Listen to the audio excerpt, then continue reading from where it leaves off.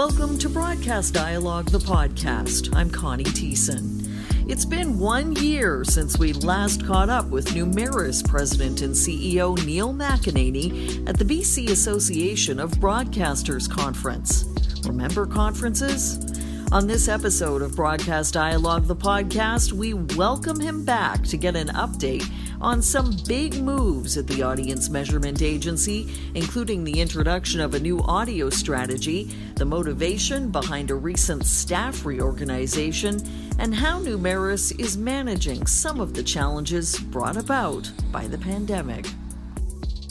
Neil, let's start by talking about how things unfolded at Numeris during the pandemic. Like a lot of businesses that deal with confidential data, you did have some remote work challenges. Do you want to talk about those?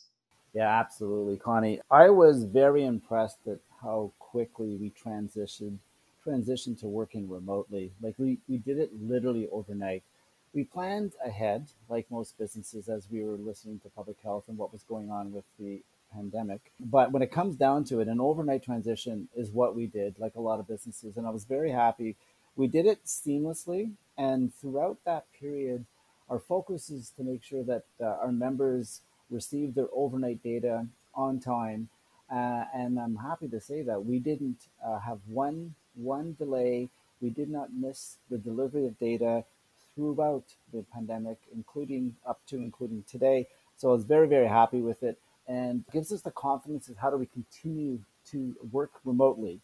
We did spend a great deal of time this summer redoing and reorganizing our call centers to ensure that we can continue to deliver data, overnight data, in a virtual environment. And we have since implemented a permanent structure with the call centers to continue to deliver against that. So it was tough for everyone. It was tough for us, but I was very happy it turned out quite well. One of the byproducts of the pandemic was that a remote TV diary wasn't in place. Can you talk about the status of that? And is this a move toward the death knell for the paper diary, Neil? Yeah, no, Connie, it's not at all. We're very confident in our TV diary service. So the decision was not taken lightly. It was a very serious decision regarding the fall TV diary. And it was because stepping back and having a conversation with our committees on our board around what do we think is possible. The TV diary, because it's paper-based, still requires physical production. And we were making these decisions back in May and June. And in May and June, we were stepping back and going, well, is there, they're talking about a second wave. Is there further lockdowns? There is, employee safety and respecting public health guidelines. And we said there is a risk that the diary would be delayed. How delayed can it be or will it be if faced with further lockdowns? So we had a conversation and said, in light of all of that, what is the more sensible play in these unprecedented times during this pandemic? And so we all agreed, let's not do that. Let's actually push this off to spring. Let's get through a number of months with the pandemic because of the uncertainty associated with lockdowns and physical distancing and what consequences we would face, because we do need a physical production to produce a TV diary. So that's why we made that decision. I think it was the right decision, but it certainly doesn't mean that we're not committed to the diary series. In July, you announced a new audio strategy. I'm interested in what that new approach is and what you were hearing from membership leading up to that process. So I'm very excited about the audio strategy. We announced it coming out of the June board. It was something we've been working on for probably 9 or 10 months before that. The audio strategy actually was a conversation I started a number of years ago when we were looking at a video audience measurement system, which we call VAM. At the time, we were building or designing and then ultimately building a measurement system, a digital measurement system with online panels for both video and audio. But at the time, we decided to focus our attention on video. There was a greater need at the time. So it was just a matter of time before we came back and then said, let's now look at an audio strategy. A little different than what we did in video is our starting point. The starting point in the audio strategy is to what we're calling making a radio measurement whole. And that is because we recognize increasingly stations' percentage of tuning for streaming through, by way of streaming is increasing. Some stations are at 5%, some stations are 10, some are 15, some are more. And we're not capturing all that streaming tuning. So our first priority was to integrate the streaming data into our RAM system, our metered system, to capture it all. And that's why we're calling it making radio measurement whole. That's our start, because that lifts tuning overall for radio, and that's our first part. There's two other phases. I won't spend too much time on it. The second one is then taking advantage of the VAM technology, where we get to measure the landscape in audio. So that's when you can now start getting visibility on other services such as Spotify or Apple Music and whatnot. That's a second phase, but we're first focused on integrating the streaming data, because that's with the way the distribution of audio these days, we felt, and the radio leadership in this country agreed, we need to make radio measurement whole. So that's where we started there. And there's been a very good response to it so far in terms of that strategy. What kind of timeline are you working on? So we kicked it off right away coming out of the June board. We started with, frankly, we did an RFP to find a streaming partner, because we need to work with a streaming partner to get the streaming data and start to integrate it. So we just finished that RFP. We're in the midst of choosing the streaming partner over the next little bit, and then we're going to go into design phase. So this fiscal, or our fiscal, goes obviously from September to August. So this fiscal is where we're focused on that first part. So we're looking at right now is when we're going to start designing it and putting that into motion as soon as we can, starting with announcing who the streaming partner is, which is going to be forthcoming. I know you hosted a series of cross-media metrics conversations with the industry. Where does that fit into this? It's absolutely critical. You're right. We hosted a conversation between Numeris members and non-members. So we were very fortunate to have the digital players such as Google and Facebook and others join that conversation. How it fits into this is when we're going into cross-platform measurement. So I'm speaking more on the video side at the moment. And we're in the midst of, we're in the pre-launch of VAM, when the data starts to be available to members.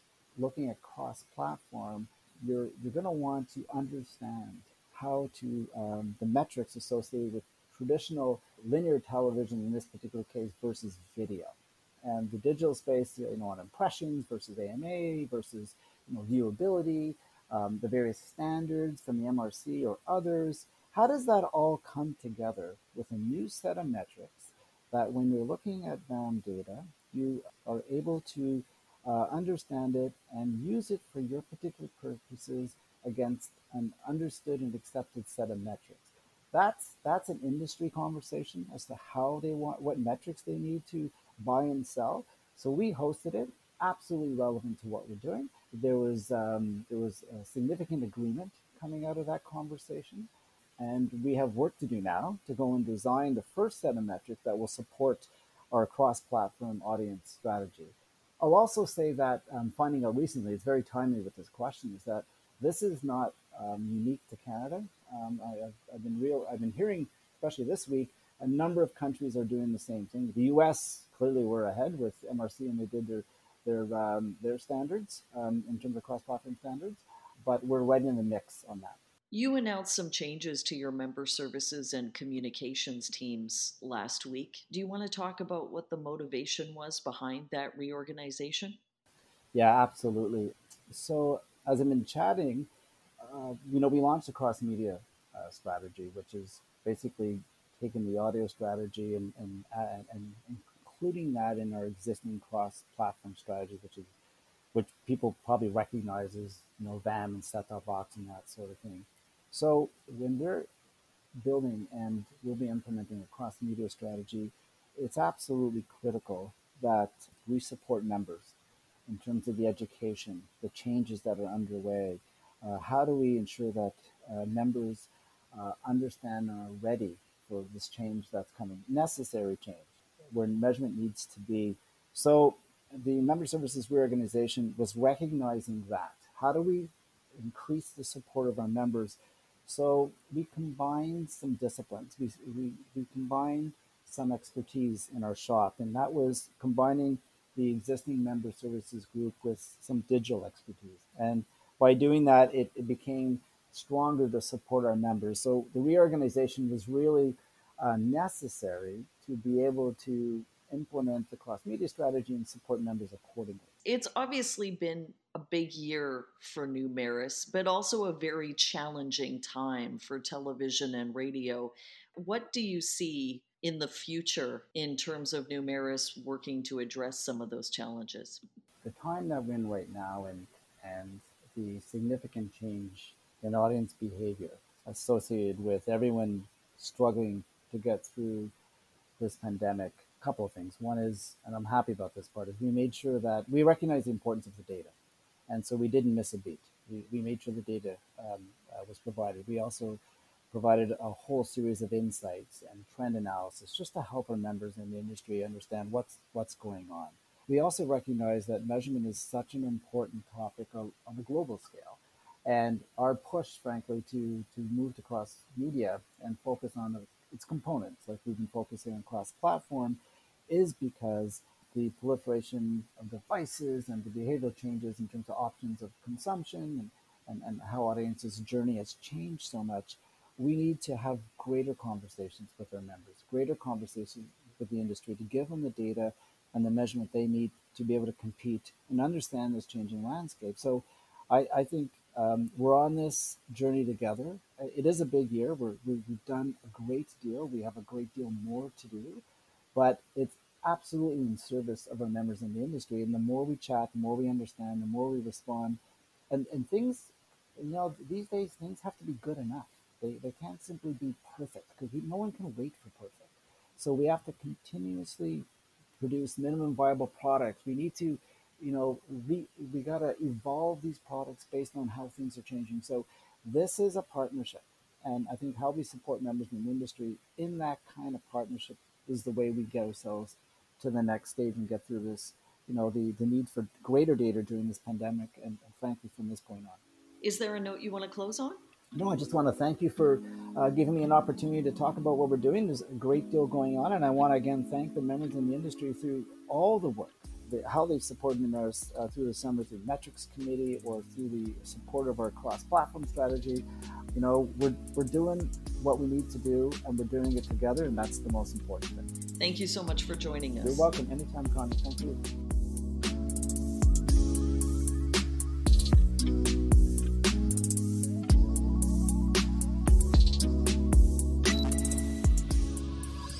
Thanks for listening to Broadcast Dialogue. For more information about the podcast or to receive exclusive access to our weekly briefing about the Canadian media industry, visit us at broadcastdialogue.com. Don't forget to like us on Facebook, connect with us on LinkedIn, and follow us on Twitter and SoundCloud.